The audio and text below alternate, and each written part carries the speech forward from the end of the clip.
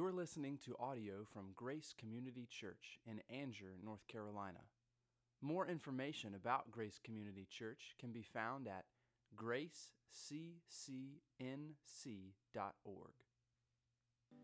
Don't you think it would have been cool if David had dressed up like Martin Luther, to do Reformation Sunday, wearing one of those hats?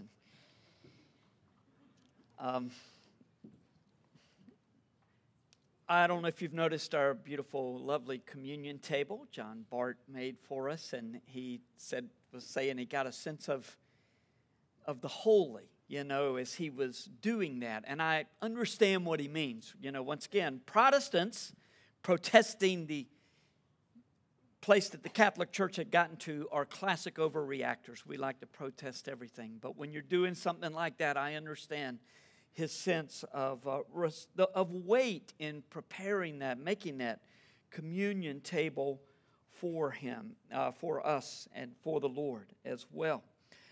This week, speaking of serious contemplation, is our day of fasting and prayer, and it just happens to come on Wednesday, 1 week or 6 days before the election. We just want to be praying. This is going to be, it's an interesting message that I'm preaching today. I did not plan this to come at this particular time, but everything just fell into place, and you're really going to be surprised when you think about all that happened this past week in the political world. And I am a political junkie. I love politics. I just love all aspects of it.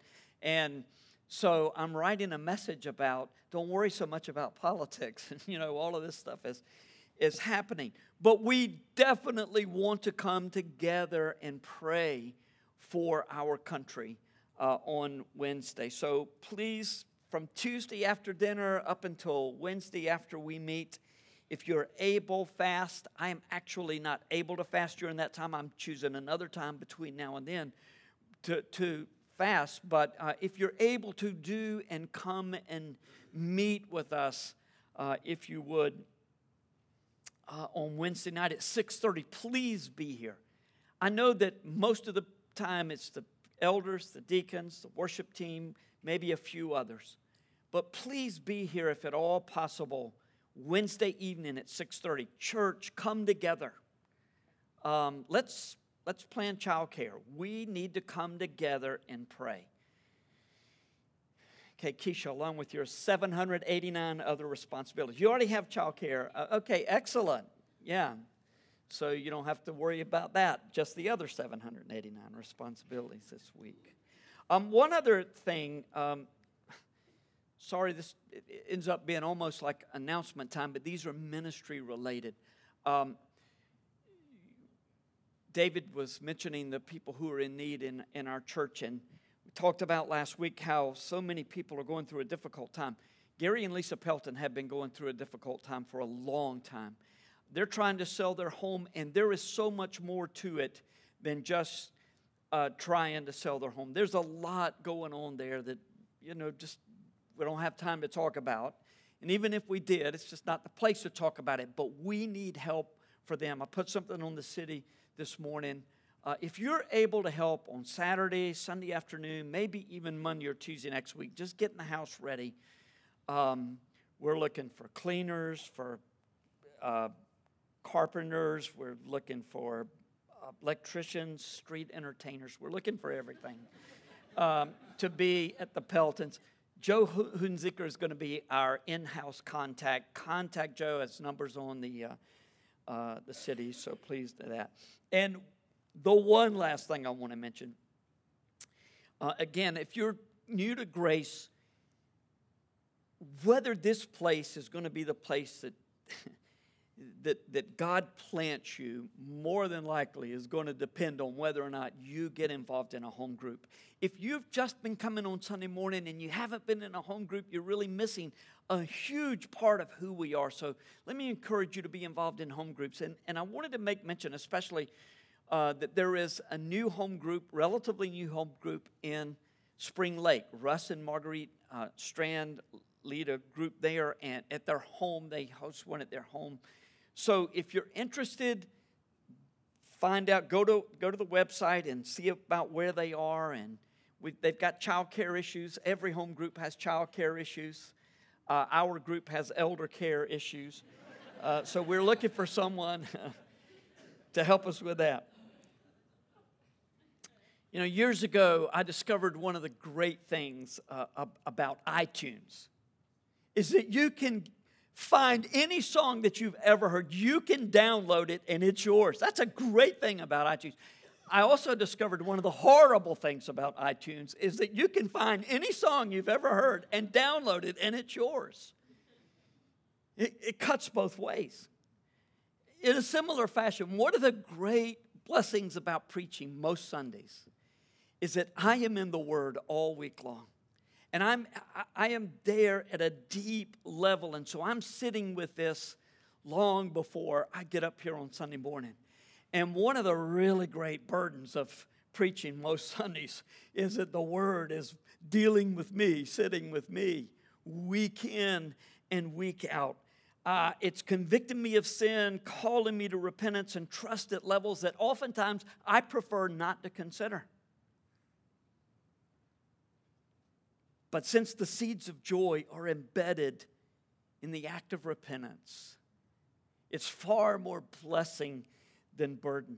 I have to tell you this week, what a blessing it was to be in the Word, considering the interaction between Pilate and Jesus when the Savior was on trial for his life. I was deeply moved when I thought about what Jesus endured for me in the Father's perfect plan. And it was at times just overwhelming, just thinking about it. Is there anywhere in Scripture that emphasizes the differences between the two kingdoms, the kingdom of God and the kingdom of this world? Is there any place where these two kingdoms come into sharper contrast than in John 18 and 19, where this interaction is recorded between Jesus and Pilate? Not only is it recorded, it's given context and nuance.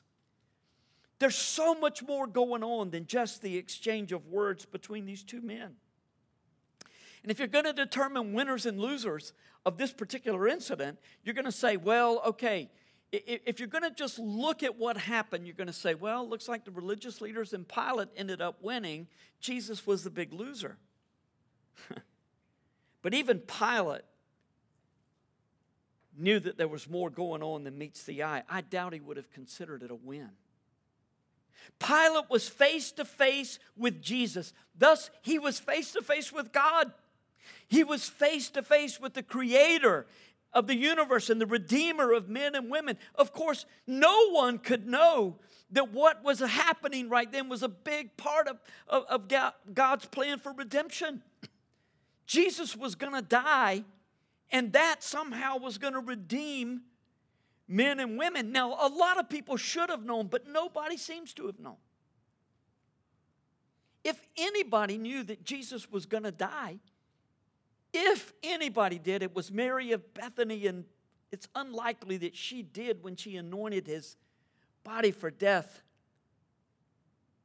But maybe she got it. Nobody else did.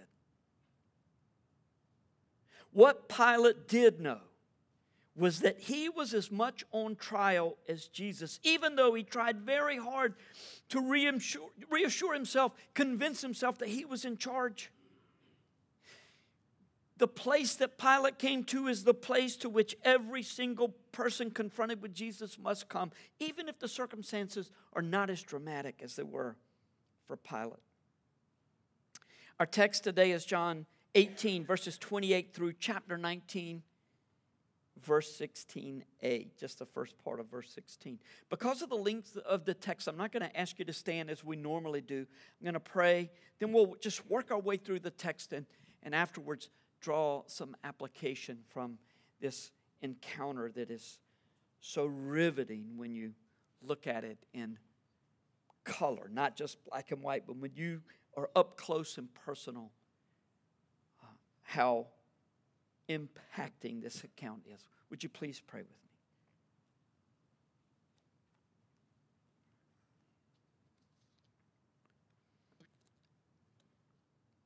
Father,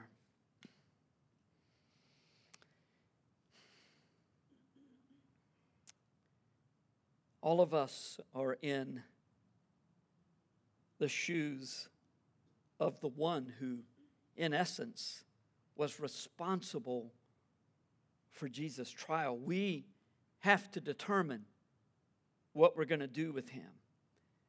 But Lord, in the same way that Pilate discovered, we are the ones on trial. Open our hearts to your word. Make this crystal clear to us. And then, Lord, give us hearts to believe, hearts to respond, and hearts that cause us to kneel at the feet of Jesus, our Savior, our Redeemer. Bless your word as it is read and preached and absorbed. In Jesus' name, amen. Then they led Jesus from the house of Caiaphas to the governor's headquarters. It was early morning. The Romans, the Jews, they operated very early. This could have been before daybreak even. This was very early in the morning. They themselves did not enter the governor's headquarters so that they would not be defiled, but could eat the Passover. So Pilate went outside to them and said, "What accusations do you bring against this man?" By the way, I said a few weeks ago that the meal on the night before the crucifixion was the Passover meal. That's what almost everyone assumes. This talk, the early ancient writers were not as concerned with precision as we are. And the Passover could very well mean the Passover week. So that's most likely what he's talking about in John. The synoptic gospels all point to the Passover meal being the meal at the Last Supper. So, verse 29, Pilate went outside to them and said, "What accusations do you bring against this man?" They answered him, "If this man were not doing evil, we would not have delivered him over to you." Now, you can sense it just by reading the scripture. And I won't go into all the details, but there was a great deal of political gamesmanship going on back and forth. Pilate and Jesus were saying things to one another, the religious leaders, and Pilate were accusing the other back and forth in very subtle and direct ways as well. Make no mistake, Pilate had ultimate authority here, but the Jewish leaders had some leverage, and they were willing to use everything in their arsenal, everything in their bag of tricks to make sure that Jesus was crucified. They hated him with everything in them. They really didn't like the fact that he blasphemed God and that he broke the Sabbath, which attacked the identity of Israel. But even more than that, he made them look like the fools that they were, and they didn't appreciate that. Always think about that before you make somebody look like a fool. And so now they were trying to win with Pilate. They wanted Jesus crucified. As political and unjust as Pilate was, and he was not a good guy, even he could see that this trial was a sham. Verse 31, Pilate said to them, "Take him yourselves and judge him by your own law," which of course he knew that they couldn't execute Jesus. Then the Jews said to him, "It is not lawful for us to put anyone to death. We know your game, Pilate." This was to fulfill the word that Jesus had spoken to show by what kind of death he was going to die. Even if the Jews took him and stoned him, which they did with Stephen later on, but really, they must have done that out of the view of the Roman authorities because they couldn't do this. And Jesus had to die on the cross. That was God's plan all along. So Pilate entered his headquarters again and called Jesus and said to him, "Are you the king of the Jews?" Jesus answered, "Do you say this of your own accord, or did others say it to you about me?" Pilate answered, "Am I a Jew? Your own nation and the chief priests had delivered you over to me. What have you done?" What did you do to deserve this? Now, this is this is a very dramatic interchange between the most powerful Roman official in the entire region and a ragged, itinerant, bedraggled, beaten preacher from Nazareth. Well, that's the way it looked to the casual observer. But when Pilate asked Jesus if he was indeed the king of the Jews, Jesus asked Pilate in so many words, well, now, are you saying this because other people have told you this about me, or are you curious about my true identity? And that just infuriated Pilate. It's like, do you know who you're talking to? What have you done? Am I a Jew? Your own nation and the chief priests have handed you over to me. What have you done? Verse 36, Jesus answered, my kingdom is not of this world.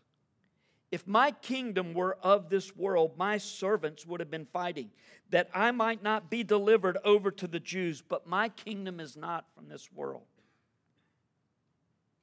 Remember that in the next week and a half. No, correction. Remember that for the rest of your life. Jesus' kingdom is not of this world. You recall that Peter had wielded his sword when Jesus was arrested, only to be rebuked by the Savior. Jesus never called for his followers to persecute the opponents of Christianity or go to war in his name. Never encouraged anybody to do that. In response to Pilate's question, Jesus said that his kingdom is unseen. It was apples and oranges. We're not talking about the same thing, Pilate. Pilate was discombobulated, though, and jumped all over Jesus' claim to a kingdom, but he was quickly bested in the debate immediately. Then Pilate said to him, so you are a king. Oh, your kingdom is not of this world. You are a king. Jesus answered, you say that I am a king. For this purpose I was born, and for this purpose I have come into the world to bear witness to the truth. Everyone who is of the truth listens to my voice. Some Pilate says, well, what is truth? Well, now that's the $64 million question, isn't it? What is truth? If God is truth, not only does he disclose truth, he is truth. And Jesus is making this claim before Pilate. Now, the Jews understood exactly what Jesus was saying when he forgave sins. That he was God. When he said, I'm Lord of the Sabbath, I'm God. When he said, I and the Father are one, they knew that he was saying, I am God. Pilate was picking up on Jesus being from some other place than this world and being far more powerful. He was beginning to see that. He would see it up close and personal in just a little bit. Jesus said, everything that is about to happen has been planned before I was born. Look, there are several places in the New Testament that associate the truth that believers were chosen before the foundation of the world alongside of his death, burial, and resurrection. This was planned before the world ever began. Without question, Jesus told Pilate that God's truth that was about to be revealed in the events that were unfolding on the brightest, simultaneously the brightest and darkest stage of human history. I came into this world for this purpose. Pilate couldn't have guessed how important this trial was. He knew intuitively, though, that something monumental was happening. So he continued the political wrangling with the Jewish leaders, pulling out all the stuff. After he says, what is truth? He went back outside to the Jews and he told them, I find no guilt in him. But you have a custom that I should release to you one man at the Passover. So do you want me to release to you the king of the Jews? They cried out, no, not this man, but Barabbas. Now, Barabbas was a robber. Barabbas, we have all ideas. Not only had killed Romans, he had killed Jews. He was a murderer. He was a despised man. He was a man that was despised by everyone.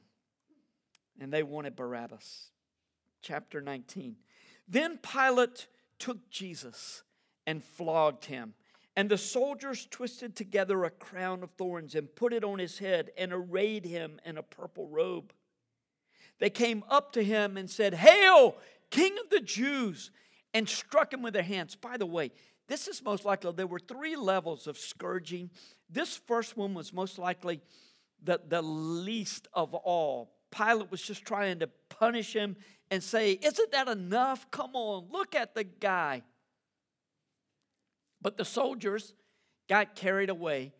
"Hail, King of the Jews!" Pilate went out again and said to them, "See, I am bringing him out to you, that you may know that I find no guilt in him." So Jesus came out wearing the crown of thorns and the purple robe.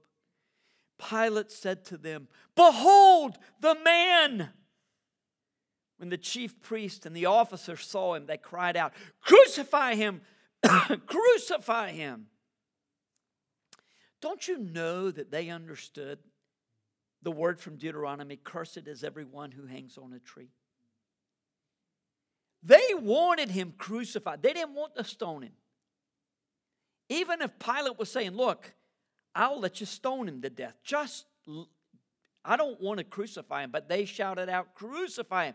He said, "Take him yourselves and crucify him, for I find no guilt in him." The Jews answered, "We have a law, and according to that law, he ought to die because he made himself the Son of God." When Pilate heard this statement, he was even more afraid. He entered his headquarters again and said to Jesus, "Where are you from?" But Jesus gave him no answer. So Pilate said to him, "You will not speak to me? Do you not know that I have authority to release you and authority to crucify you?" Jesus answered him, "You would have no authority over me at all unless it had been given to you from above. Therefore, he who delivered me over to you has the greater sin." In other words, the Jews with their intention, the Jewish leaders with their intent for Jesus to die, had a greater responsibility and accountability than Pilate, but Pilate also had accountability. Look, these were chilling words for Pilate to hear. He's already thinking something's going on. This man says his kingdom is from another world. Now the Jewish leaders tell me he's the Son of God. He's claimed to be the Son of God. And I try to hold my authority over him, and he says it's been given to me from above. Now Pilate was likely more superstitious than religious in his response. But imagine how it must have sounded to him, especially coupled with his wife's dream that warned Pilate not to condemn Jesus. By the way, look, if you're superstitious, you just cannot get a clear understanding of Jesus. Wish I had an umbrella so I could open it in the room. And a black cat, to come across. It means nothing. The only time superstition is justified is in sports. Just kidding. But here's Pilate. Just think about the way that his superstitious nature kept him from seeing Jesus. From then on, verse 12, Pilate sought to release him. But the Jews cried out, "If you release this man, you are not Caesar's friend. Everyone who makes himself a king opposes Caesar." So when Pilate heard these words, he brought Jesus out and sat down at the judgment seat in a place called the Stone Pavement, and in Aramaic, Gabbatha. Now it was the day of preparation of the Passover. It was about the 6th hour. He said to the Jews, "Behold your king!" They cried out, "Away with him! Away with him! Crucify him!" Pilate said to them, "Shall I crucify your king?" The chief priest answered, "We have no king but Caesar."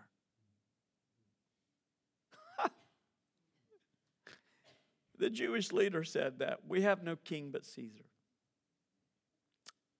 The enemy of my enemy is my friend. So he delivered him over to be crucified.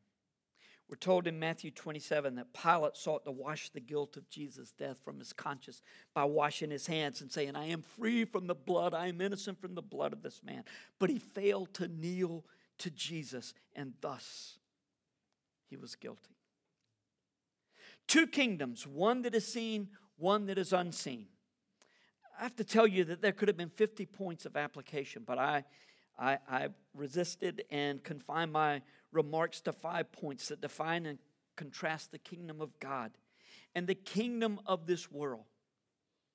Beginning with, the kingdom of God is now spiritual and will be political. By the way, good news, the clock is broken in the back.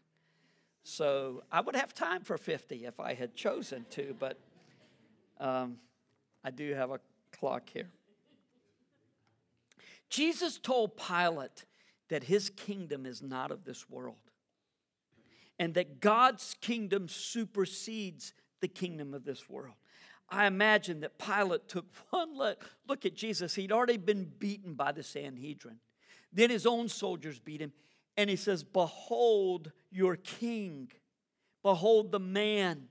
Here is your king, O Israel." I'm sure he was tempted to just throw his head back and laugh uproariously. I'll not try to say words like that on Sunday morning. But there was something about Jesus that called for deeper contemplation. I mean, Pilate mocked Jesus, but something was nagging at his heart and mind. When you share the gospel with other people, sometimes they're going to look at you just like Pilate looked at Jesus. Like, really? This is truth? Tell me what good the gospel has done you. How has the gospel helped you? Don't you have cancer? Didn't your child have problems? Aren't you divorced? You're trying to tell me that the gospel is going to improve my life?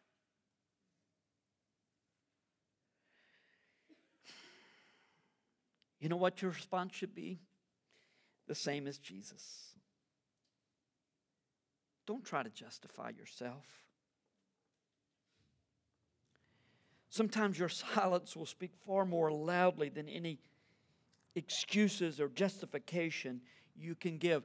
Those whose hearts are open will respond to the gospel. And a heart that is not open today may very well be open 2 weeks from now or 2 years from now. And don't you close it off further by being defensive. Just give the truth. As Jesus stood before Pilate, he said that his kingdom was not of this world. He told Pilate that Pilate could have no authority over him except it was given from above. Remember, even though Jesus was passive before his accusers, he had told them, this is not the end of the story. One day I'm going to return and I will crush my opponents. Crush is the word that he used in the parables. The ruler will come back and he will crush the servants who were opposed. Everything in this life is this great battle that we'll talk about in just a few moments. You are either serving God or serving Satan. Every moment of your life. Look, the nastiness of this present presidential campaign is tame in comparison to many battles for power in the history of the world. Jesus will right the wrongs with force, which speaks to our second point. The kingdom of this world is a poor imitation of God's kingdom. Right from the beginning of creation, God established his kingdom on the earth. Adam was his vice regent, commanded to rule over the land and the animals. And he was encouraged with commanded with Eve to multiply, be fruitful and multiply, replenish the earth. Order was established from the beginning, but we know what happened. Adam sinned, and the picture of God's design has been distorted ever since. There's a sense of how it's supposed to be, and that's how we live as best we can, imitating what was there in the beginning. But sin not only distorts it, it perverts it greatly. When Jesus came as the second Adam, he carried out God's plan for redemption by living the perfect life and then standing before Pilate silent, just stating the most basic facts, and then dying for our sins before being resurrected. Look, if you're into worldly power, this makes no sense at all, that Jesus is going to stand before Pilate, be condemned, and die. But if you're a part of the kingdom that cannot be shaken, that we read about in Hebrews 12 not too long ago, then you'll recognize that the absolute best government that man can design is nothing more than a paltry, sorry imitation of what God established in the beginning. So here's the question: should a Christian be involved in politics? I would think that Scripture more than allows for such, although there is nothing close to a direct command that you need to be involved in politics. I agree with the notion that you should do everything you can to make this world a better place. Should you chide those who refuse to be a part of the political process? I can see absolutely no biblical justification for criticizing those who are not as actively politically minded as you are, who are as politically active as you are. Well, if you don't vote for this person, it's like voting for the other person. Well, I've used that argument. I could go on with the lengthy list, but I think you get the point. One thing is for certain: your political involvement will not save America or the world. It's destined to fall. And it will fail until Jesus returns. Furthermore, the kingdom of this world is controlled by unseen forces. All the Star Wars, Star Trek stories, innumerable good versus evil stories are rooted in the reality of spiritual warfare, the battle that's going on all around us that we don't see, that we don't understand, we can't sense. At times we sense it, but only if we're spiritually sensitive. The Bible gives those forces names: God and Satan. And make no mistake, we are not dealing with impersonal forces, but real beings. I got to tell you, though, this is not a fair fight. The end is never in doubt or in question. God created Satan. Satan rebelled against God. And this war is going on all around us now, but it will come to its conclusion. Time and again, Satan thinks he's got the upper hand, but not so. So why then all the evil in the world?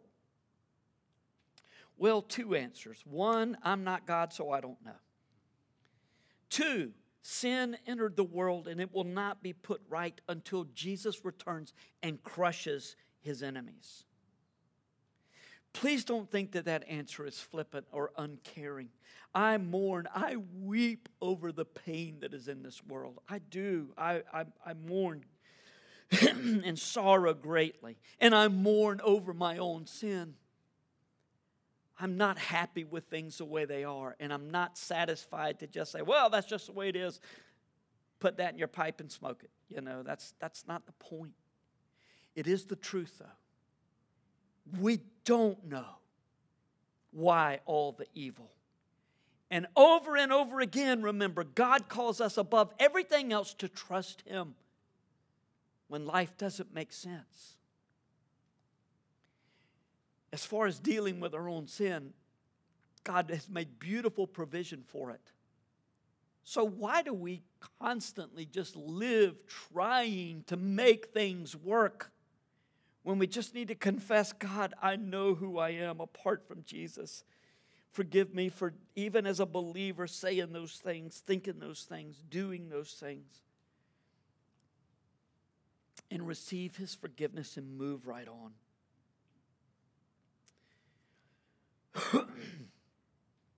I also want to address your likely discomfort with the talk of Jesus crushing His enemies.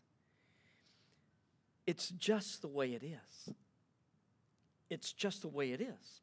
Again, look, when we live in a country where we have not seen war out on our shores, we did, of course, 9/11, we saw it, we see it here and there. But for the most part, we've never seen war on a widespread scale on our shores in a long time.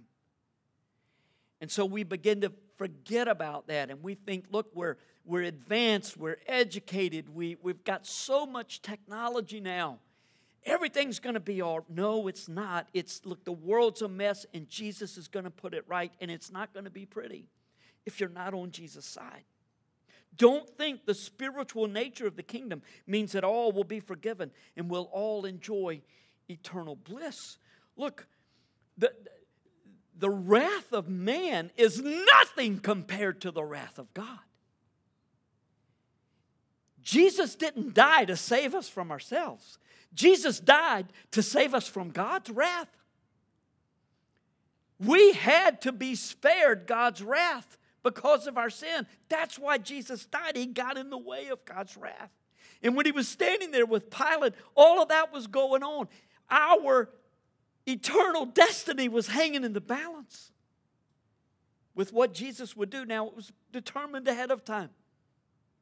Still, it was a dramatic moment. The battle that rages in unseen realms impacts every aspect of our lives. And when God makes it right and our eyes are open, you'll be singing His praises. We'll all be singing His praises throughout eternity if we have been born again and belong to Jesus. One of the sessions in this series on outreach is going to last well into next year, well into after the first of the year.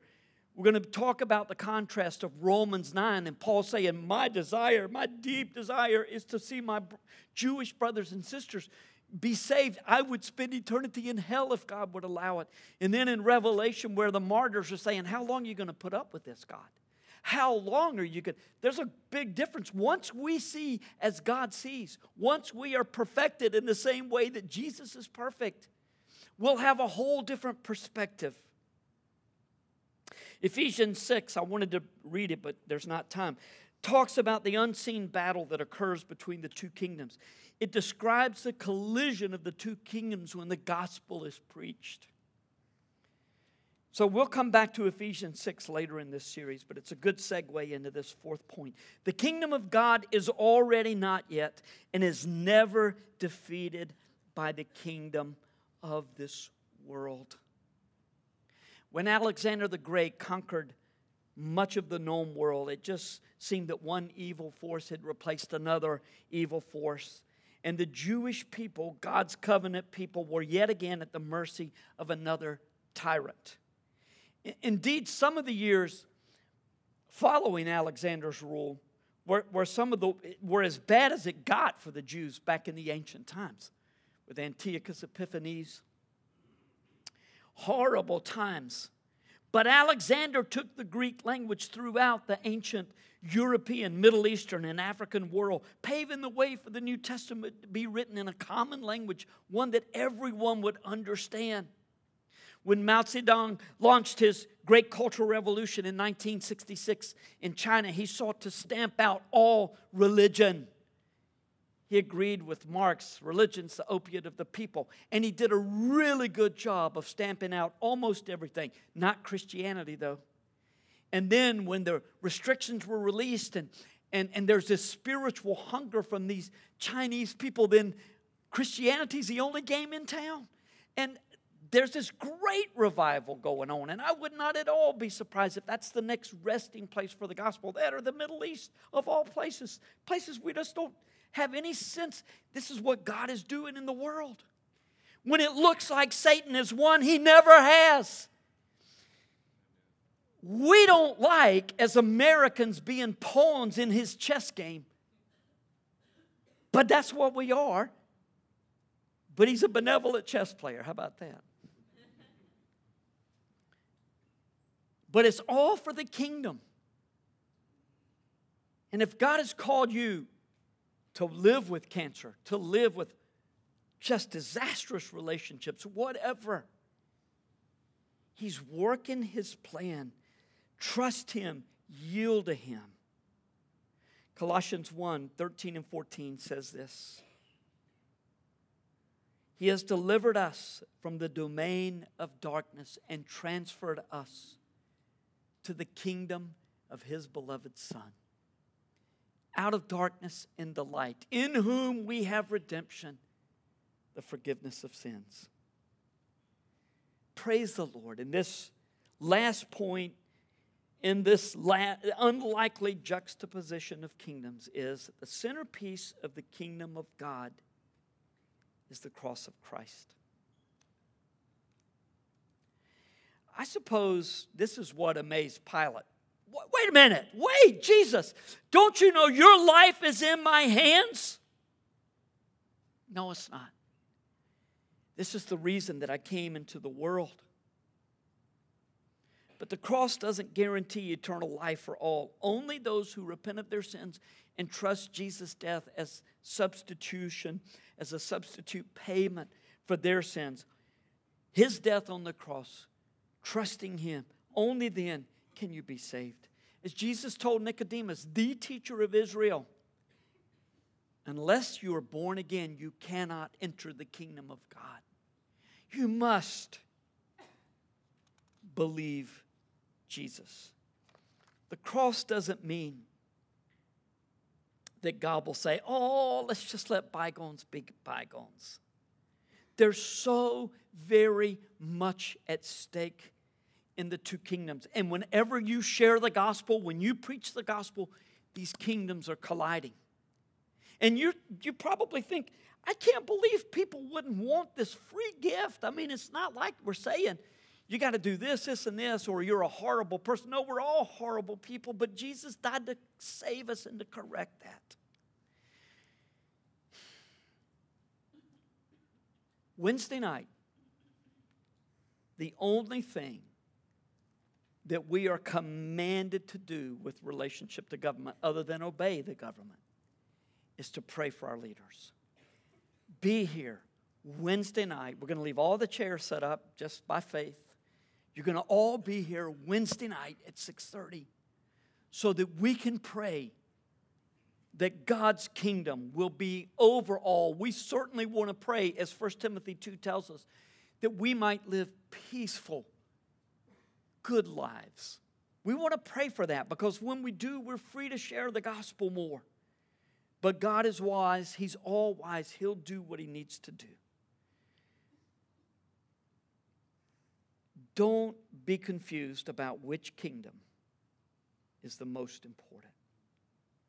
We're going to focus next Sunday on the preaching of the cross as it relates to evangelism. But this morning we're going to close with a reminder that we'll be singing the praises of Jesus throughout eternity, and we'll be thinking about His crucifixion. Revelation 5:11-14. Then I looked, and I heard around the throne and the living creatures and the elders the voice of many angels, numbering myriads and thousands of thousands, saying with a loud voice, worthy is the Lamb who was slain to receive power and wealth and wisdom and might and honor and glory and blessing. And I heard every creature in heaven and on earth and under the earth and in the sea and all that is in them saying, to Him who sits on the throne and to the Lamb be blessing and honor and glory and might forever and ever. And the four living creatures said, Amen. And the elders fell down and worshiped. Let's pray.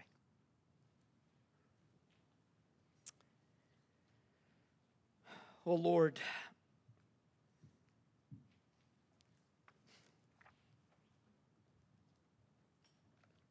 there's so much in your word that really just doesn't fit with the ways that we are all inclined to think in our day. It's the clash of the kingdoms, and we are distracted and caught up in the kingdom of this world. It's where we live our lives every day. But Lord, pull our hearts, turn our hearts, pull our minds, pull everything about of us toward the throne where we worship Jesus.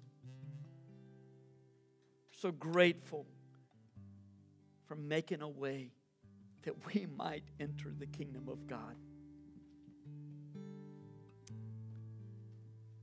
Lord, as Martin Luther fell down and said over and over, Jesus, save me.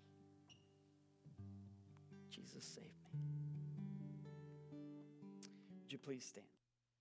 Thank you for listening to audio from Grace Community Church, located in North Carolina. Feel free to make copies of this audio content to share with others, but please do not charge for those copies or alter the content in any way without permission. For more information about Grace Community Church, go to graceccnc.org.